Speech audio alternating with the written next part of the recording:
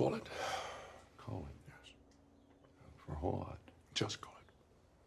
Welcome to episode 27 of Call It Friendo, the podcast where two friends watch two films decided by the flip of a coin. This week, myself, Andy J. Ritchie, and my co-host Donica Tiernan watched two films featuring men dressing as women, could we say? 2002's Joanna Man and 1980's Dressed to Kill. As always, this podcast contains spoilers for both films right from the start. Check out justwatch.com for streaming and rental options in your region. Please follow Call It Friendo podcast on Instagram, like the Facebook page, leave a review on iTunes or any or all of the above. If you'd like to get in touch, please send us an email at callitfriendopodcast@gmail.com. In the words of the great Puff Smoky Smoke, filet mignon. How do you like it? How do you like it? More, more, more. How do you like it? How do you like it? More, more, more. How do you like it? How do you like it?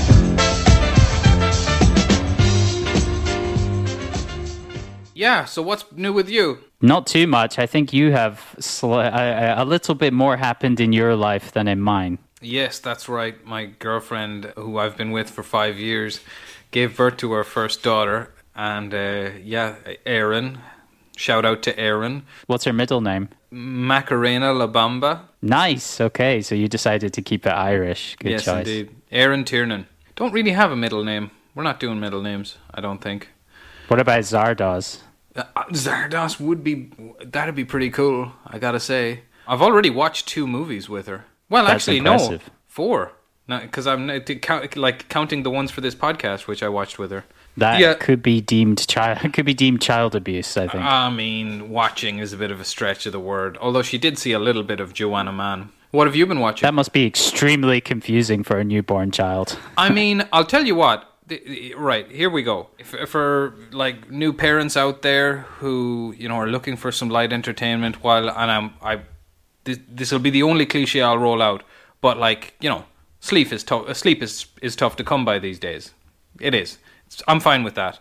Belen is very lucky, her being a Spaniard and thereby addicted to sleep, that she has hooked up with somebody who can get by on relatively little. But the 2 films for this week are just perfect to half watch. There's a more polite way to put it, but you don't really need to. Particularly with Joanna Man, you can tell everything you need to know about that from the blurb of the film, like everything. I gave both of these films my undivided attention. As did I. My point being was that you didn't really need to. The worst part is I don't remember Joanna Man. Oh, really? I don't remember. It's so lightweight. I remember very little about it already. There's nothing to it. It is the kind of film that, I don't know, because I've never seen any of his films, but it seems like of the Tyler Perry brand. Who are you referring to when you... Okay, right. I wondered who you... I thought you were talking about Miguel Nunez or something. I've never seen any of his films. I was like, me neither. Who the fuck is he? Yeah. No. It seems on brand for whatever Tyler Perry does. Which I've never seen any of the Medea films, but I've seen him lampooned on South Park, which is enough for me. But this film inspired me to rewatch the Dave Chappelle Oprah interview where he says Hollywood wants to put a black man in a dress. I did the exact same thing. Yeah, I did. I'm not surprised. I did the exact same thing. Yeah, but I mean, I don't think anybody forced Nunez's hand on this. Quite honestly, he was third choice. Did you read about who else was originally supposed to do it? No, and full disclosure, my notes and research will be of a minimal quality this week. That's fair enough. So let me tell you, the first person, it was when Tommy Davidson signed onto the film, because Tommy Davidson plays Puffy Smoky Smoke. It was the best. Yeah, he for me is the best character in the film without question. When he signed on to the film, it was originally going to be Will Smith. What? Will Smith was going to be Joanna Man? Yes. He was signed and then on. After that, I think so. That was originally it was a Will Smith project, and then it was going to be Chris Tucker, but Chris Tucker eventually turned it down. Isn't it evident that now, okay, there you have it. There is one black man that Hollywood could not put in a dress, was Will Smith.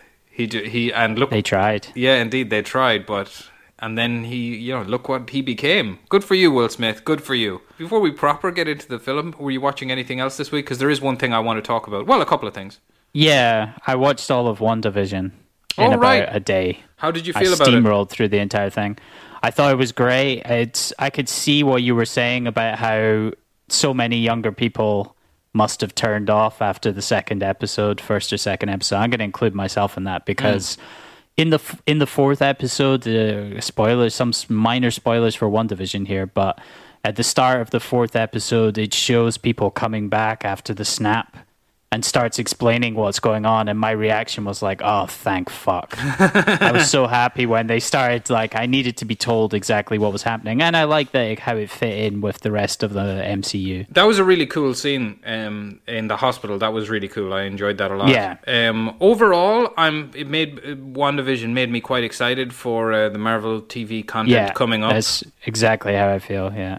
It seems to be a good shoe in to how they're going to fold mutants into the world. Now, that would be a typical move, but I don't know how familiar you are with the House of M story in the comic books at all. A little bit?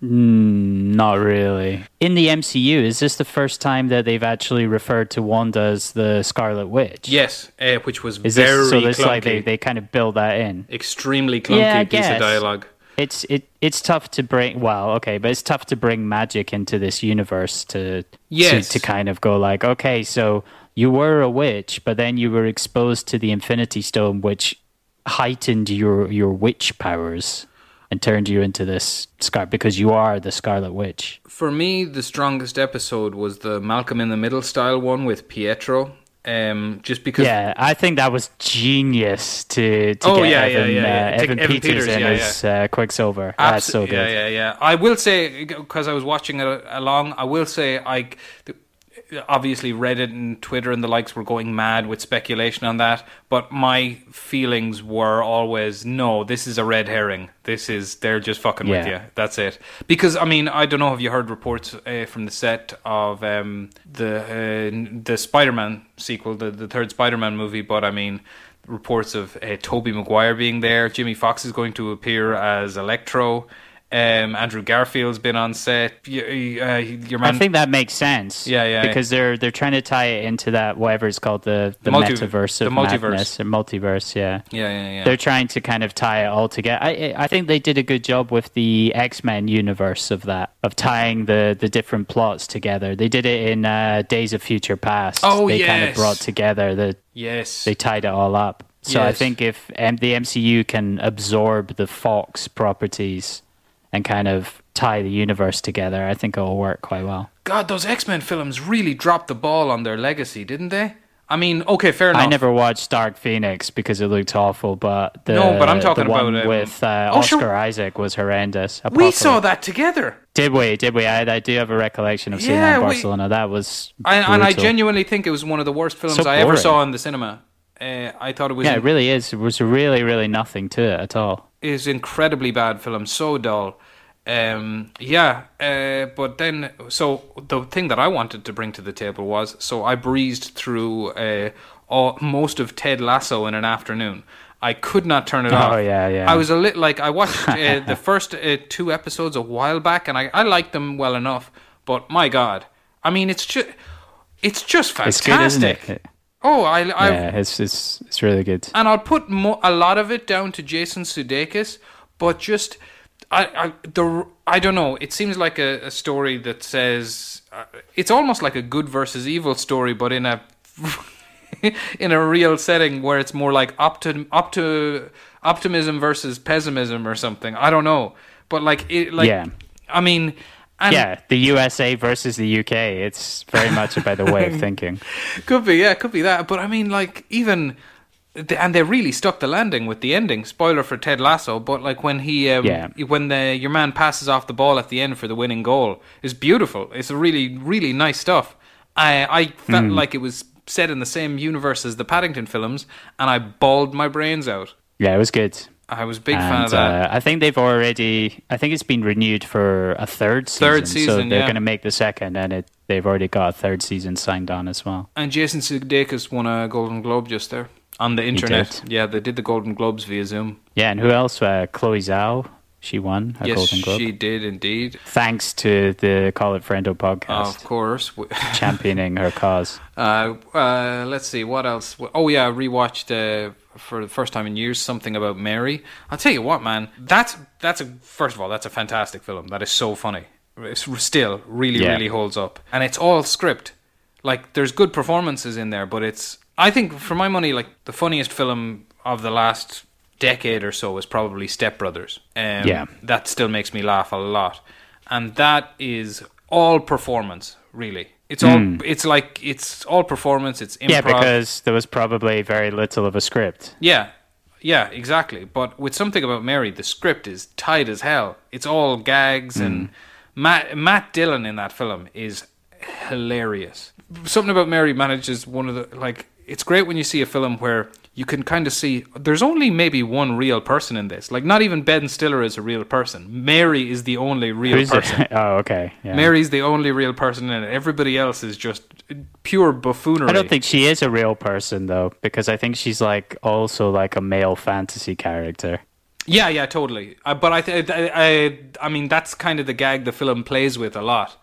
Right. After watching it, I read some feminist critique, and I have to say, sorry, feminists, but I really think they missed the point on that one, because it, like, that was just supposed to be funny. It was just supposed to be funny. Like, yeah, exactly. I mean, and you tell me I'm not supposed to use Spunk as hair gel. Yeah, exactly. Right. Try deconstruct that. Laura Mulvey, famous feminist film critic, big fan of David Lynch. Thank you. There we go. And then I went back to the start of the MCU and I watched Iron Man, and I also watched Blade, both of which were a lot of fun. Yeah, Blade was the first film watched by my daughter. She liked it. She particularly liked it when Blade says, "Some motherfuckers are always trying to ice skate uphill," which is a pretty cool thing to say. How did she feel about Stephen Dorff? She likes him. She thinks he's cool. I said to her, I says, "You got to remember, baby, this is 22 years old. He's aged a bit, all right? He's not. I mean, because he's quite a stud in that film. He's a bit grizzled now. Yeah, he's a hot piece of ass." And the first Iron Man film, of course, is fantastic. And then just this morning with my daughter, I went and watched The Godfather, didn't I? So I feel like you're really wasting all these first experiences. First Godfather viewing. She's probably gonna have to rewatch that at some stage to really get the finer details of the plot. To be fair, though, I mean, it's like, and this week's films would feature in this as well. But I'm kind of like, I think instinctively the sort of films you can watch with a baby, because the thing is, you can't just leave a baby there. I haven't even mastered the art of sleeping properly in the same room as a baby, just because if they make some noise, you're like, "Oh, don't be dead." But I think if they make noise, that's fine. Yeah. But, I like the idea that when she's older, she might say like, "Hey, I want to watch The Godfather," and you're like, "What are you talking about? You saw it already." The Godfather is a great film to watch with a baby, just because, like, I had Erin on my lap, she'd there being all cute, and whenever the cuteness overwhelms me and I give her an old kiss or something like that. I've seen The Godfather many times. It's fine. You know what I mean? Watching The Godfather is like, I don't know, listening to a greatest hits album or something. It's fine, like, Yeah. I've seen it enough for sure. But so you think you're going to be rewatching a lot of stuff? Yes, I do.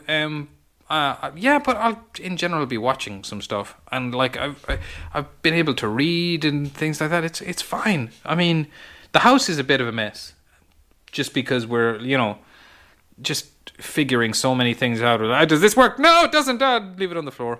But I mean, it's fine. I've had to put the brakes on me reading Green Lights, the Matthew McConaughey book, to pick up What to Expect the first year again, and go at it with a highlighter. Uh-oh. But apart from that, it's all good. I might fall behind on my podcast listening, but that is something that really needed to happen. That's probably a good thing. Yeah, exactly. And this week's two films, for reasons I will explain, were perfect for watching with a baby. I have a question for you. Please. Do you want a man? Yes, I do want a man. Perfect. Yeah, the Wikipedia article on this film very helpfully explains the film's title is a play on the phrase "You want a man?" Anyway, directed by Jesse Vaughn, whose name does not warrant a hyperlink on Wikipedia, so that says enough about his career, I would imagine. He's a Golden Globe winning director. I think he's directed a lot of TV stuff and documentaries. Sorry, he's a 27-time Emmy Award winner. What? That's insane. I don't even want to know for what. So the first film we're going to watch, the one that you brought to the fore, and now that I fully understand what we meant by bad movies, the next time we decide to do this, I'll be ready. Okay, I've written. Yeah, John Carpenter's Vampires is fine. Yeah, I just want I suppose I was thinking more in line of the last time we did it when we ended up watching Riddick. I think Joanna Man's better than Riddick. Oh, Chronicles of Riddick. Definitely is. The Chronicles of Riddick is the worst film I've watched in the last 10 years. No, that's hyperbole, but still, it's pretty bad. It's slightly over the top. Certainly the worst film I've watched in the last year, because I would have turned it off. I wouldn't have turned off Joanna Man. Definitely not. No, it was fine. I enjoyed it. I actually laughed out loud a few times, but probably more, not so much at like the jokes, but the fact that they were doing the jokes. I was like, fucking hell. You can't do that. There's one joke that I laughed at, which I'll get to. The one point where I really laughed was when Smokey Puff Puff goes, "Filet mignon, how do you like it? How do you like it?" I don't know why, but that really something about Tommy Davidson's performance actually really worked for me. I was like, he's a funny character. Yeah, he's definitely the best thing in the movie. Oh God, it's a. I mean, I really feel for somebody like Vivica A. Fox in this, who's kind of giving it drama or trying to.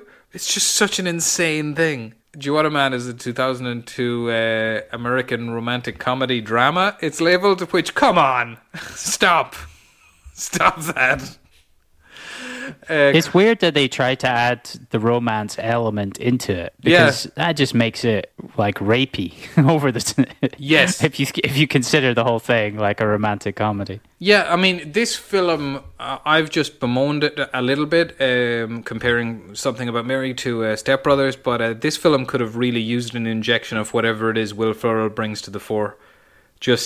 Maybe it was just too early in film history that this film ended up taking itself slightly seriously. Anyway, it certainly wasn't wacky enough. No, absolutely not. Yeah, film opens with our hero, Jamal Jeffries, who, I mean, if anybody saw The Last Dance on Netflix last year, I mean, you could say he's a little bit of a mix of Michael Jordan with what's the name of the fella who's friends with Kim Jong-il? Dennis Rodman. Dennis Rodman, yeah. Yeah, just undisciplined and egotistical, and he won't play with his teammates even though he's really, really talented. And then we see that him in a game, he gets benched, and for just being an arsehole, really. And then he proceeds to strip off on the side of the court and throw all his garments into the crowd. What you just referred to, I laughed at the fact that they were doing the jokes. This would be number one for me when you cut to the different people in the crowd's reaction when he pulls off his jockstrap, and one of the reactions is a lady, pretty much her face saying, "My God, he's got a big willy." She's there looking at his willy going, "That's a nice willy." That's the kind of joke that the star of the film demands to be written in, who's like, "I want a really hot woman looking at me going, mmm." Yeah. It's a Vin Diesel production note. So then anyway, he gets dropped by his team and by his agent, Kevin Pollak. But he's Kevin Pollak, so we know he'll be back, you know. All the while he's having, his reaction to it is to have the sort of party that would generally provide the backdrop for a rap video. It's fair to say. Not sure if you noticed that Kevin Pollak's character is called Lorne Daniels. I did not. It's clearly a reference to Lorne Michaels. Do you think? It must be. Lorne Daniels is 100%. It's got to be supposed to be some reference to Lorne Michaels. I don't know why they did that. I don't know if that's like the writers of the film had some kind of axe to grind with Lorne Michaels. I don't know. Or they just thought this sounds like a good name for an agent. There are very few people in the world called Lorne, so that's fair. I would say, yeah. Okay, no, I didn't really notice that. I doubt Lorne Michaels did either, to be fair. So then anyway, he goes on with his party. He's in his big mansion with his girlfriend, Tina, played by Lil Kim, who takes an awful lot of abuse. All the while, he is down in the middle of a dance floor surrounded by 3 blonde ladies twerking against him. That's how he responds to being dropped by his team. But then we are shown the woman who will always have a place in his heart, because Tina tells him, there's a phone call, and he's like, no, I'm gonna stay with these 3 skanky blonde ladies. And then she's like, well, it's your aunt. And then he's like, oh no, my aunt. So he goes and he has a chat with his aunt. She's very disappointed with him because she says nowhere on the TV guide did it say she'd see her nephew's butt cheeks. And the way she enunciates that, butt cheeks. They're really... Oh lordy. They're throwing strength. They're throwing everything to try and get... I mean, it's kind of a made-by-committee sort of a movie in a way. Definitely. Yeah, it's just like, maybe it'll be funny if this happens. So anyway, gets dropped by his team, gets dropped by his agent, gets kicked out of the league, loses Tina, his girlfriend, loses his house, they take all of his stuff, etc. And then... he's stuck living at his aunt's, and then he sees some kids playing basketball, and one of the kids is a girl, and she's really good, so he gets the idea to dress up as a lady and get into the film's version of the WNBA. Which I'm not 100% sure, but I think that the little girl is actually a boy in that scene. Do you think? Okay, so I think I mentioned this to you last week, but the copy of the film that I got from my local Blockbuster included 2 audio commentaries. Oh, yeah. And one of the audio commentaries was with Jesse Vaughn and Miguel Nunez, and the other one was an entire commentary by Tommy Davidson on his own. Now, I really wish, I mean, I work 40 hours a week. I wish I had the time to sit down and listen to 3 hours of commentary tracks of Joanna Man, but I didn't. Instead, I flicked through to key scenes to see what they had to say. And I think what I gathered from this one was that they actually got a little boy to play the part of the girl, showing off her amazing skills. Keeping with the themes of the film, then. Absolutely. I don't know if they were able to find a girl who could do it. It's genuinely not joking. So that gives him the idea to dress up as a lady, which is a terrific bit of shit filmmaking, I think is fair to say, because he's just looking at this girl dribbling a basketball, and then they put on the idea music, and then before we know it, he's trying on his auntie's clothes. He calls Kevin Kline and says, I've got the next best thing. Kevin Pollak. What'd I say? Kevin Kline. Sorry, I'm operating on 4 hours here. Yeah, okay, Kevin Kline. He calls him up and says, I got the next best thing. So she's... Kevin Pollak. Fuck. Just start again. He calls up Kevin Pollak. He calls up Lorne Michaels and he says, okay, I've got the next best thing. And then he sets up an audition with the Charlotte Beat. Is it? Charlotte? Mm-hmm. Yeah, the Charlotte Beat. Yeah, that's the fake Charlotte Hornets. It's the Charlotte Banshees. The Charlotte Banshees. Oh, yeah, sorry, because the Charlotte Beat is the team that he was playing for before. It's kind of mental that the whole thing is filmed in Charlotte and is centered completely on the city of Charlotte. Yeah, that is an odd move. Couldn't get permits in LA. Where is Charlotte again? South Carolina or North Carolina? One of the Carolinas. One of the Carolinas, right. So, I want to say North Carolina. Charlotte then, he ends up playing for, well, he does his tryout for these guys, and he's his usual dickhead self, but Kevin Pollak warns him, do not dunk, because ladies can't dunk, which is a nice bit of setup there. Neither can white men, initially. Well, I don't know if they can or can't dunk, it's just that they can't jump. Ah, right, I see. Anyway, on this team is playing Vivica A. Fox, a lady who is from the east of Europe with a mustache, who they rip the shit out of constantly. Yeah, from Serbia. Yeah. That's a classic character. Yeah, indeed. And a whole white girl, I think she could be summed up like that. And a lesbian black lady. That's the whole team, isn't it? That's pretty much the whole team. So he's being his usual dickhead self, but the coach informs Vivica A. Fox's Michelle that they need her. They need this character. So she ends up getting signed up by the team. She comes up with the name, having not thought of a name before going to the tryouts.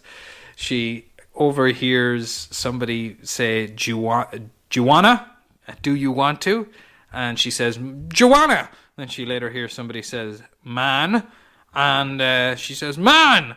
The coach makes her play one-on-one with Michelle to sort this out. And she starts to develop romantic feelings for her. All the while, she notices that Michelle's boyfriend, Romeo, is probably cheating on her. She sees that and it makes her upset. But in order to get close to Michelle, who Jamal begins to fancy as Joanna, she ends up going on some double dates with Romeo and Michelle and Romeo's mate, the previously referred to, as played by Tommy Davidson, Puffy Smoky Smoke, who fancies the arse off Jamal or Joanna. He really, really does. He really wants a piece of that. And he's the best thing in the movie, I would say. I can give you some more trivia about his character. Please. The teeth that he has like silver or gold, they're gold cap teeth. They cost $5,000 out of the film budget, and he was allowed to keep them at the end of the shoot. Real gold. Yeah, they're actually of value, those teeth. So if you see Tommy Davidson and you see those teeth, you might want to chisel them out of his mouth. Do you know who Romeo is played by? Genuine. Yeah. It's my favorite R&B star.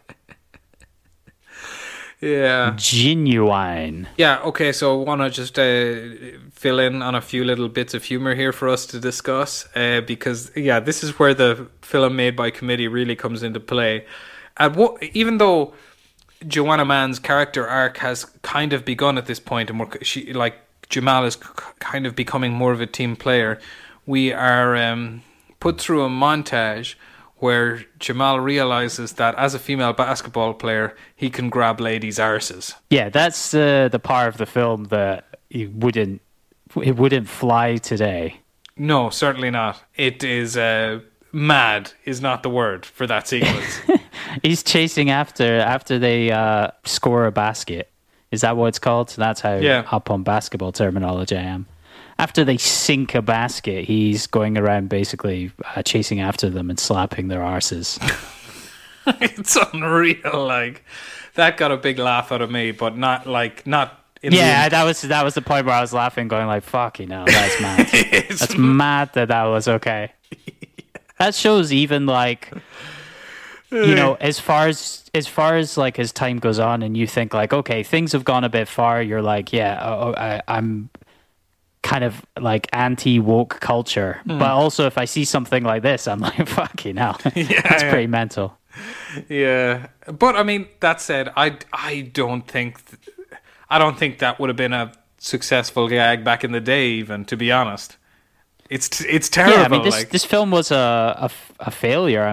This film didn't even make its budget back. So when they're out on their double date, then another one that I wanted to point out is Joanna needs to go in and do a wee, and a bunch of men check out his penis. They stare at his penis like, wow, that's a big penis. Which, here's what I think. If you're going to have loads of gags about big penises in your film, show us the penis. I probably saw Boogie Nights when I was way too young to fully comprehend it. And I always thought, at least when I saw it first, I thought the scene at the end where you see his willy is just bizarre. And then when you watch it older, you're like, oh my God, if you don't see his willy, the whole movie almost doesn't work. Because the whole movie is about his willy. It's about the adventures of Dirk Diggler's willy. So like, I think the most disappointing thing about that is that it's a stunt cock. Yes, it is. It's a stunt cock. That's right. Which Mark Wahlberg got to keep at the end. Oh, nice. Similar to Tommy Davidson's teeth. Exactly. Full circle, man. Anyway, then Puff Smoky Smoke, who does genuinely seem to have romantic feelings for Joanna, follows her home and gets kicked in the nuts because Joanna is not giving him any. Anyway, then as they're playing an away game, all the girls are together in a hotel room with Joanna Mann there, drinking wine, and then Joanna starts to teach all the ladies that men are just after, a bit of ass. And this is the one joke in the film. This is the one joke in the film that got a laugh out of me, where she's just spilling the beans on all the men stuff, and then she says, "And as we all know, ladies, it's not the size of the boat; it's the motion in the ocean." And then all the ladies kind of go, "Well, no, it's totally the size of the boat," which I actually did think was a funny joke. I got a laugh out of it. I didn't. I was personally offended. I did. Let me clarify. Offended on behalf of other people. They're playing their away game. Michelle catches Romeo cheating on her in a very typical movie fashion. He goes for the shaggy defense. It doesn't work. It wasn't me. Yes, he goes for it wasn't me, even though he's caught red-handed. And then they're playing some game near the end of the season, whatever, something like that. Oh, wait, no. Jamal gets a second hearing to maybe get back into the league. And Kevin Pollak sets it up for him. And this is a point where this film takes itself so seriously, there's no excuse for it. There's no excuse for it. So it's his second hearing is on at the same time as the most important game in the WNBA league. And he's either going to show up for that meeting or show up for his teammates, the ladies, as Joanna Mann.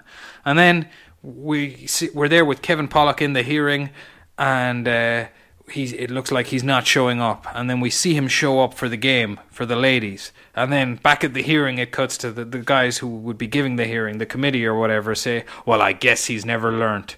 And Kevin Pollak says, No, I think he has. Because he shows up for the ladies. It's that got a laugh out of me, because I was thinking, I can't believe this film is taking itself seriously. I really can't believe it. Well, I like the idea that they would have just kept pressing Kevin Pollak, going like, "Wait, what do you mean by that? What do you mean he's learned? Could you elaborate on that a little? That could help his case." Yeah. God, what a silly. I can't believe that the sort of films that Will Ferrell made massive existed mostly in the background for the 1990s. There was a lot of sincere comedies going out in the 1990s. This is a 90s movie. I don't care if it's it's from 2002, but yeah, it's the spirit of the 90s. I hear that. But what are your examples of the overly serious comedy from the 90s? Big Mama's House comes to mind, to be honest. Nutty Professor. That's another one as well, I think, where Eddie Murphy's was in a dress at one point there. Is Eddie? Oh yeah, sure, he's the grandmother in that. I'm sure there are more. Maybe it was just like African American cinema that was doing it. Anyway, there is a sincerity to this, would be my point. It's operating as a different thing. It should have just been a straight out comedy, but they wanted to add a sentimental side that doesn't really achieve anything. Yeah, and I would actually like to... I just made a nonsense point there. There was plenty of crazy movies coming out back then. Plenty of them. Yeah. Like what? Wayne's World, Austin Powers. I know I just named two Mike Myers things, but they made me think of it. The Master of Disguise. Damn it, that's directly connected to Wayne's World. So I Married an Axe Murderer. So I Married an Axe Murderer is another one. The Love Guru, who could forget? Yeah, it's a classic. Yes, indeed. I actually like The Love Guru. I thought it was funny. I haven't watched it purely because of how poorly rated it was. It was fairly poorly rated, which was why it was a nice surprise for me. Anyway, in the final game... We can have that round another time. That would have been a good companion for Joanna Mann. It would have. Same year, I think, 2002. We'll bring it up. We'll get it watched on the next round of supposedly shit movies, and I'll bring something actually shit. Although I've probably picked my one for that already. Anyway, in the final, Jamal breaks Kevin Pollak's wonderfully set up rule, which is to not dunk. Because when you dunk, I don't know, do you know this, Andy? But when you dunk, your wig falls off. Yeah. This is a thing that happens. So he dunks and smashes the fucking board. And his wig falls off, revealing to all his teammates that it is actually Jamal. It's been Jamal all along, which, everybody's all hurt by it. And then he gets, he gets another hearing and they're still not convinced. But then all his lady teammates come in and say, no, listen, Jamal is a good guy and he should be able to play basketball again. And then Michelle gives him a smooch. Something that's interesting to me about the film is that I feel that Miguel Nunez is better as Joanna than as Jamal. Strangely, like with the southern character that he's You're doing for the absolutely lady. dead right. Yeah, I couldn't agree more. It's surprising that when he's doing the kind of broad comedy character, I don't know if he even is a broad comedy character. I don't know what he's doing, like a Mrs. Brown's Boys or something, but it's definitely he's much better playing that character for some reason. Yeah, 100%. I'm looking through his filmography here. Yeah, it's patchy. It is patchy. And then I just realised the opening of this film reminds me a little bit of the opening of Lethal Weapon 4, which is probably the most memorable thing I can say about it. Anyway, I was delighted with Juwanna Mann. Thank you for bringing it into my life, to be honest. And it was a really enjoyable watch with my little baby daughter. Honestly, like, Joanna Man is a lot better than it has any right to be. It's entertaining enough. It's funny enough. It's still, at the sentimental side, okay, it doesn't really work as a romantic comedy, but it could be so much worse. I was expecting a lot worse. I've watched bad comedies that are hard to get through, and this was absolutely fine. I had zero problems. 90 minutes flew by. Yeah, because it's so easy to watch. Like, that's one of the things I meant, and this, I honestly think the same is true for Dress to Kill. There is no surprises, which is fine by me. But I'll get you to do the intro, obviously. But I mean, I think we could both agree that Dress to Kill is a far superior film. I would say. I think that's fair to say. Yes, I think I would actually go as far as to say I think Dress to Kill is a very good film. I really enjoyed it. I don't think Joanna Man... So we've grouped these films together as films where men dress as women, but Dress to Kill is clearly about trans... There's a trans character. Yes. Joanna Man doesn't go into any of that territory at all. It doesn't even really comment on the fact that he's dressing up as a woman. It's not really... I mean... It's not going in any similar territory. The arc of the film seems to be Jamal becoming more sensitive by getting in touch with his feminine side, but then they take that line for a literal walk, I suppose, would be. But I mean, really, it's just an excuse to get a black man in a dress. Let's be fair. I mean, I would genuinely, whatever about the conspiracy theories of it, there was a time where putting black men in dresses proved to be very lucrative for Hollywood. So. I would say that was the idea here. Yeah. Have you ever seen Big Mama's House? Any of those? Surprisingly, I haven't. No, I have not either. But I'll tell you what, I hope this doesn't come across as racist, but I mean, I have seen Mrs. Doubtfire many times, and I really enjoy that film. I think Mrs. Doubtfire is great. But you know what? I even as I'm saying it out loud, the missing ingredient is obvious. It's like Robin Williams. Robin Williams is just fantastic. Yeah. God, what a podcast for stating the obvious. So the second film was Dress to Kill. Dress to Kill is a 1980 American neo-noir slasher film written and directed by J.K. Rowling and Graham Linehan under the pen name Brian De Palma. I thought you would enjoy that. Yeah, that's very good, yes. Go on. It stars Michael Caine, Angie Dickinson making her second Call It Friendo appearance after which film? Oh, God, no idea. Can't remember. Sorry. Point Blank. Oh, of course, yeah. Early days. And the other star of the film, Nancy Allen. The origin of the film stems from the late 1970s. Brian De Palma wrote a screenplay based on Gerald Walker's article Cruising, but was unable to obtain the rights to the material. Cruising was subsequently adapted and directed by William Friedkin, while De Palma fashioned some of the elements from his own Cruising screenplay into this movie, which is an inversion of the Psycho formula in that the psychiatrist is the villain, and also a devious serial killer and crossdresser, while the introverted young man and his mother are the good guys. Well, I mean, this is an Alfred Hitchcock tribute album.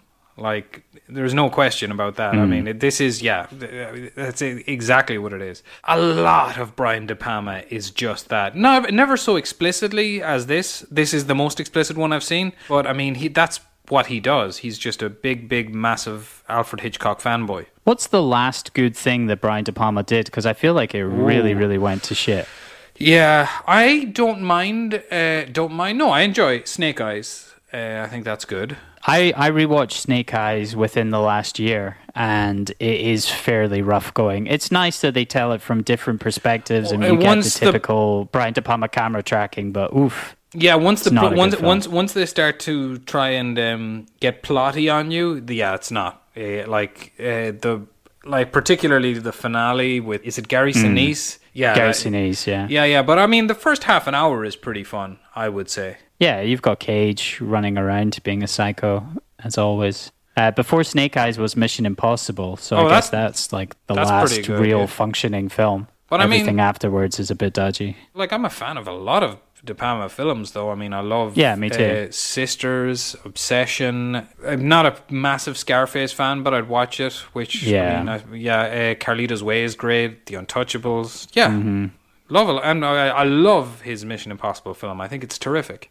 The film was a box office hit in the USA, grossing $31.9 million from a $6.5 million budget. Nancy Allen, De Palma's wife at the time, received both a Golden Globe Award nomination for New Star of the Year, as well as an inaugural first-year Golden Raspberry Award for Worst Actress. Aww, that's a bit rough. I can understand, because the parts of her performance when she was speaking were not great. Yeah, But she did display some other talents. I mean, all right. that bad? Brian Is De that bad Palma to say? is a big old perv. Definitely. I mean, I don't think he tries to hide that. I think he's as much of a perv as Alfred Hitchcock was, you know? Which was a big old perv. I'm just looking at his filmography here. He's got loads of stuff that I love. Yeah. Like, absolutely love. I mean, Carrie, Blowout, Casualties of War. Did you ever watch that? Sure, with Michael J. Fox. That's a terrific film. Michael Caine's role as Dr. Elliot very nearly ended up being played by Sean Connery. Sean Connery, of course, went on to win an Academy Award in The Untouchables. You're mucking with a G here, pal. Classic Irish police officer. They send one of us to the hospital. We send one of theirs to the morgue. To the morgue. That's the Chicago gay. Did you say gay? No, I didn't. Okay, just Did you hear gay? Yep. Oh, nice. The original opening of the film was supposed to be the killer, disguised through lighting and clever photography, performing his own ad hoc sex change operation in the bathroom. Good God. This was later altered to Angie Dickinson fantasizing in the shower. Yes, indeed. Probably just as well there. Yeah, indeed. I have to say, Angie Dickinson was probably getting on at this point. She was in her mid-40s. And looking tidy. Well, let me just spoil that for you, because the film starts, at the start of the film, we see Dickinson's Kate Miller lathering herself up in the shower while her husband Mike shaves in front of a mirror. After a couple of minutes of De Palma showing us Dickinson's body double, model Victoria Johnson, soaping up the lads, a man appears behind Kate, seemingly murdering her. So, sorry to tell you, she had a body double for this. There are 2 shower scenes in this, and I... Is this how hot ladies shower? Because I tried this shower method afterwards, and it's not touching yourself. It's not an efficient way to clean. No, I mean, just to do it like, you know, you're in an Enya music video. I mean, it's just not a good way to clean yourself, I would say. It depends. I feel like it's probably wasting a lot of water. I try and get in and out, get it done. Brian De Palma will never make Instead a of movie fingering myself. I'll accept that. Hey, continue. At this point, Kate wakes up screaming. We find her instead being ridden somewhat awkwardly by her husband, Mike. It's a brutally awful. It's an awkward shagging session. It is, yeah, it's not great. To maintain the vernacular of the podcast that we've established, which I think is necessary. Yeah, definitely, it is. It's not a. It's an awful looking shagging session, and I think it's very well placed to completely just contrast with the way Brian De Palma makes his films, which is, you know, slickness and smooth camera dollies and stuff like that. And they're, oh, how's that for you, love? How's that for you? Hammering away. Yeah.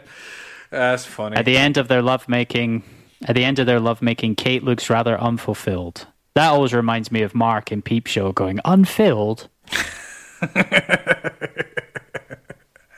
But Kate looks rather unfulfilled. Kate pops in to check on her son Peter. Mike is not Peter's father, as his real dad was killed in Vietnam. So Peter, played by Keith Gordon, he bears a striking resemblance to New York comedy blogger and bird poet Seth Simons. That might be too niche a reference. That's a very niche reference, yes. For anyone who's interested in New York comedy. That's who he looks like. In any case, the scene is set. Unfulfilled housewife. Her son is a tech nerd with a strained relationship with the stepdad.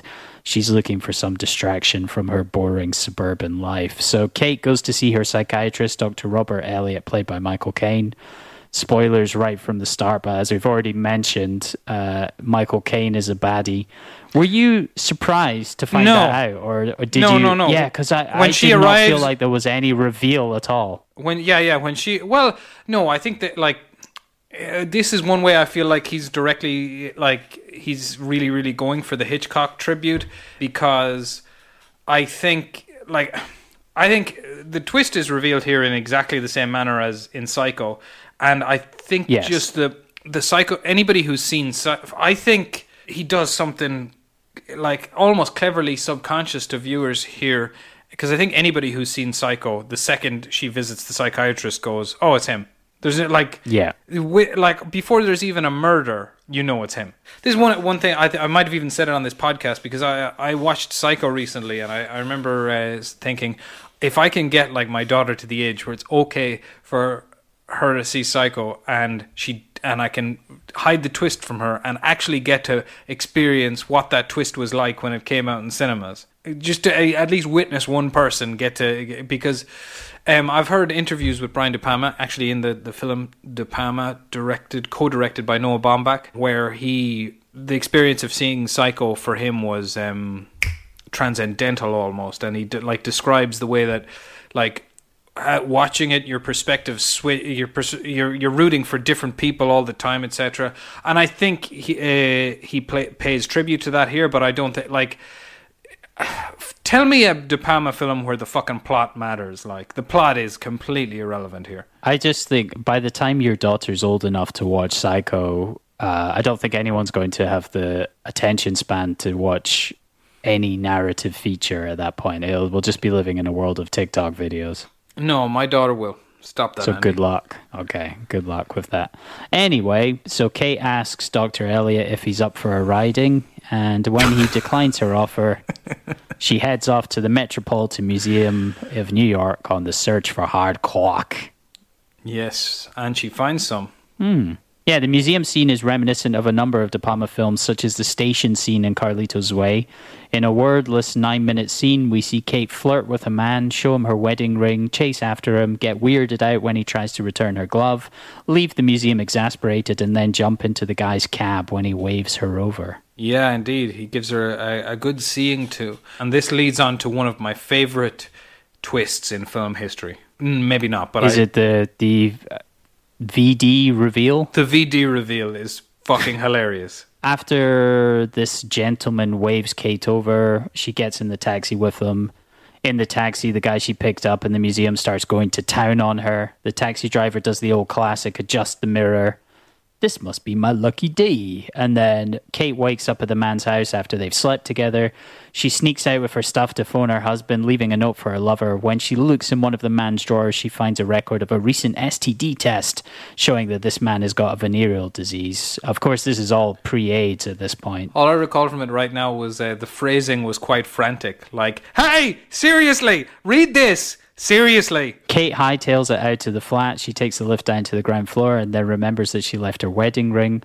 When she heads back up and the lift doors open, she's greeted by a lady in a black coat holding a straight razor who proceeds to slash Kate more or less to death. When the lift doors open again, prostitute Liz Blake, played by Nancy Allen, is there to witness a lady with the razor, narrowly avoiding getting slashed up herself. Terrific. Yeah, I don't know about scene. you, but when I was watching this and I saw the killer, I said out loud, that's Michael Caine in a wig. And yet it wasn't Michael Caine in a wig. Because in most of the scenes, except for the finale in Dr. Robert Elliott's office, Bobby the killer was played by Susanna Clem, who also portrayed Detective Luce. Huh? No, I definitely thought it But was. she looked like Michael Caine in a wig. Yeah, I definitely thought that was Michael Caine in a wig. I would also like to say, yeah, that scene where Nancy first of all sees dead Angie Dickinson and then just about catches not Michael Caine in a wig in the mirror that's a really terrific little scene. I thought that was fantastic. Mm-hmm.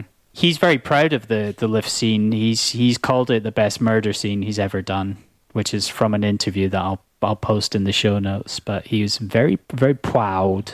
And it is. It's a terrific scene. Like in particular, just he was very happy with all the mirror work. Yeah, it's fantastic that when Nancy just about sees her at the end and then grabs the blade. Because you think he's about to chop her hand off, which would be tough with a straight razor, but still, you never know. In the next scene, we see Dr. Elliot receive a call from a trans patient who claims that he has killed a woman. This patient named Bobby tells the psychiatrist that she stole his razor to commit the murder. Yeah. At the police station, we meet Dennis Franz, a young Dennis Franz as Detective Marino, looking like he came straight out to the Deuce. I would just like to say that, that's basically just psycho deconstruction there. The voice message from, you're getting a voice message from your transvestite self there. That's cool. That's like, it's Anthony Perkins talking with his mother in Psycho, essentially. So does that mean that how does that function in how we are viewing the film? That is not actually playing. Nothing is happening there. He's pressing play and there's no voice, or he was doing an American accent and calling himself up. How is that supposed to? I think he left himself a message, essentially, using someone else's voice, right? Or so we're just hearing the voice that he wants to hear, or. This film would seem to come under fire, or has come under fire probably in recent years, but who knows? Maybe you've probably done more research on it than me. I think it was controversial at the time, even. Yeah, De Palma's a misogynist, quite frankly.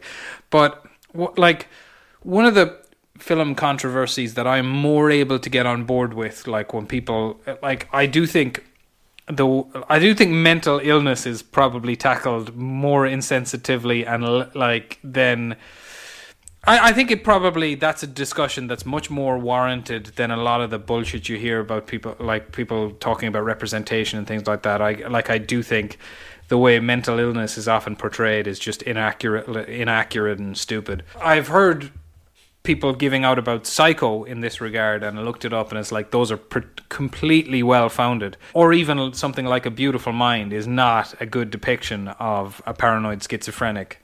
Apparently. Yeah, I heard that. Apparently. And here too, because the thing is, it's like, okay, yeah, right, fuck it. Yeah, the film is misogynistic and it is transphobic. Definitely. Yeah. But I don't think those are cards that it has close to its chest either. And I think I think in those regards, this film is pretty much an exploitation film. Listening to what Brian De Palma said about the trans issues in the film, I think he said, at the time, this was kind of either the way of thinking or he was exploring it, and he doesn't really feel... He's not, apologetic about it or anything, but he just kind of said, it's of its time period, it is what it is, which I think is more or less fair enough. Yeah, no, it is. Yeah, I would say so. But equally, I think we've come a long way. No matter what anyone thinks, I think we could probably all agree that we have a better understanding these days. Yeah, indeed. So Dr. Elliot reveals to Detective Marino that Kate Miller was his patient and that she was out cruising for a shafting. I feel like that slightly undercut my previous point. Anyway, all the while, some Peter Miller...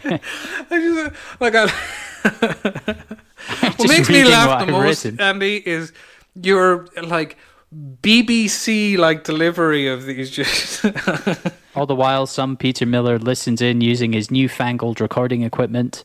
Peter takes that as his cue to go set up surveillance outside the doctor's clinic, looking for the rogue patient who killed his mother. Keith Gordon, who plays Peter, went on to become an accomplished director himself, directing films such as The Singing Detective and Waking the Dead, and in the world of TV, directed episodes of Fargo, Better Call Saul, and The Leftovers. Apparently, he learned quite a lot from Brian De Palma on set.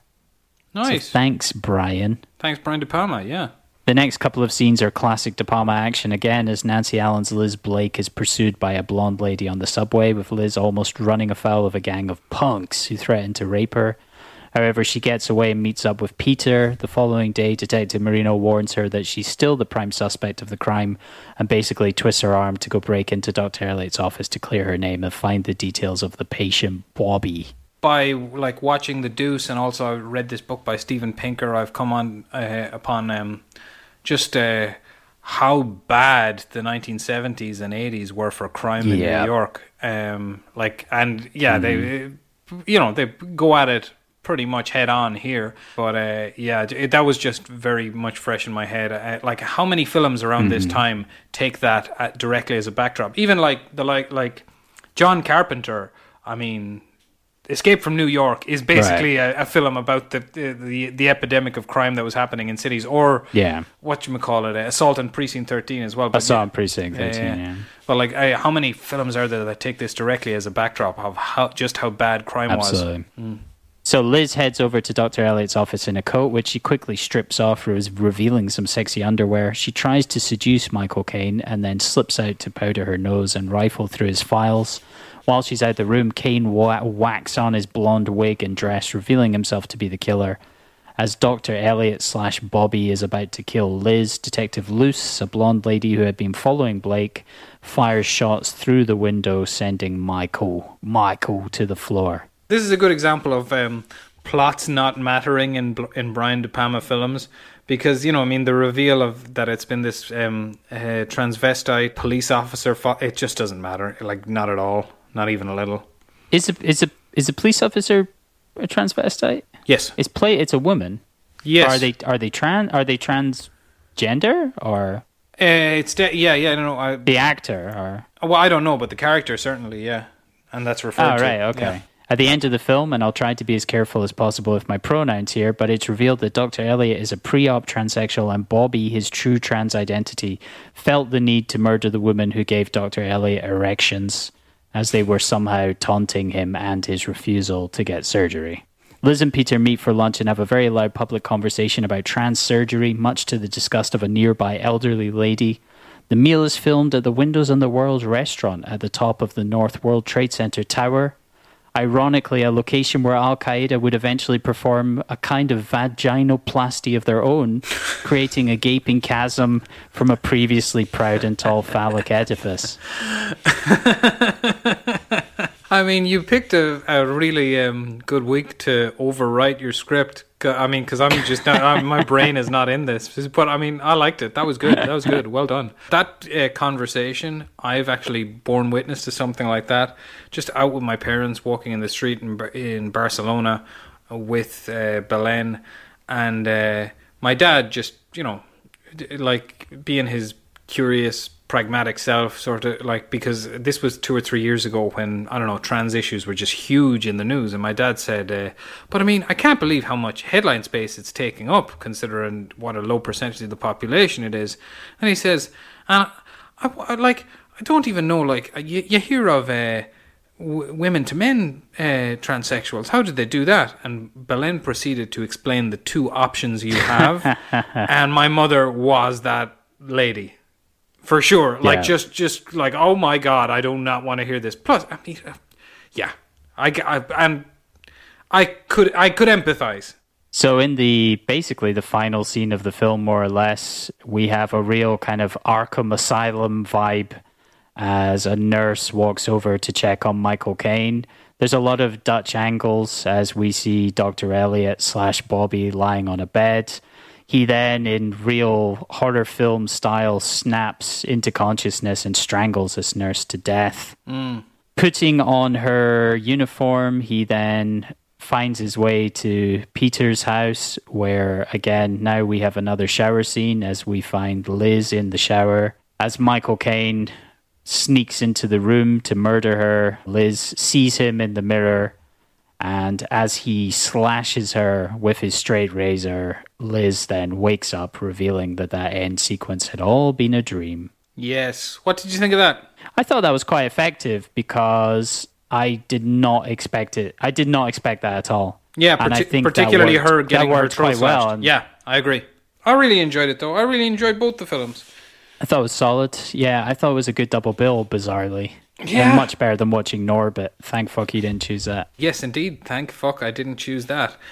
Which is why I'm going to push in all my art house chips to the center of the table this week. What are you bringing to the table? So I went for John Digan's 1987 coming-of-age tale, The Year My Voice Broke. This is the film that gave Noah Taylor and Ben Mendelsohn their start as teens, and I've been meaning to watch it forever, even though John Digan is a controversial figure these days for grooming Tandy Newton. His films are still good, apparently, his early ones. Grooming Tandy Newton? I didn't hear about that. Yeah, he had a relationship with her in the early 90s, when she was 16 years old. Ah, okay. Well, that's not kosher. No, sir. Ah, okay. But apparently his films are good, and Tandy Newton has stated that it's annoying how good his films are. Good. Well, it sounds perfectly acceptable. Me, on the other hand, I selected a film, and I'm going to have to fully commit to it because I only later saw the massive runtime. But anyway, I mean, it's supposed to be rather good. I heard Joe Cornish wax lyrical about it a few years ago. 2016's Aquarius, which is a Brazilian-French drama film about a lady who kind of refuses to move out of an old apartment building. Nice. Do you have a coin? I believe I do. 1 second. So, Andy, to you I offer a 50 or a Cervantes.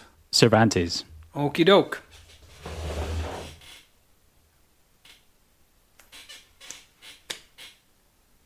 You win. It's Cervantes this week. Cervantes. I'm not massively pleased. Either way, I would have been absolutely fine. Yeah, indeed. Okay, do you want to tell me what I would have won? Well, I was going to select the next film by the same director, which is 2019's Bacurau, which I'd also heard Joe Cornish talking about on a podcast. Ah, guess he's just a fan of it. What podcast? I think it was on the Adam Buxton one. Ah, right. That's exactly where he just uses Adam Buxton's There you go. podcast. He's a big fan of that director. Yeah, must be. All right. Well, my companion piece, I'm gonna go all out Australian on this one. I'm gonna go with the film that Nick Cave has said just defines the male Australian experience. 1971's Wake in Fright film. I've never heard of it. Okay, good. Martin Scorsese also a big fan of this film. All right, bye everybody. I love you all, and you too, Andy. Bye-bye. I love you. Bye. Love you too. Bye.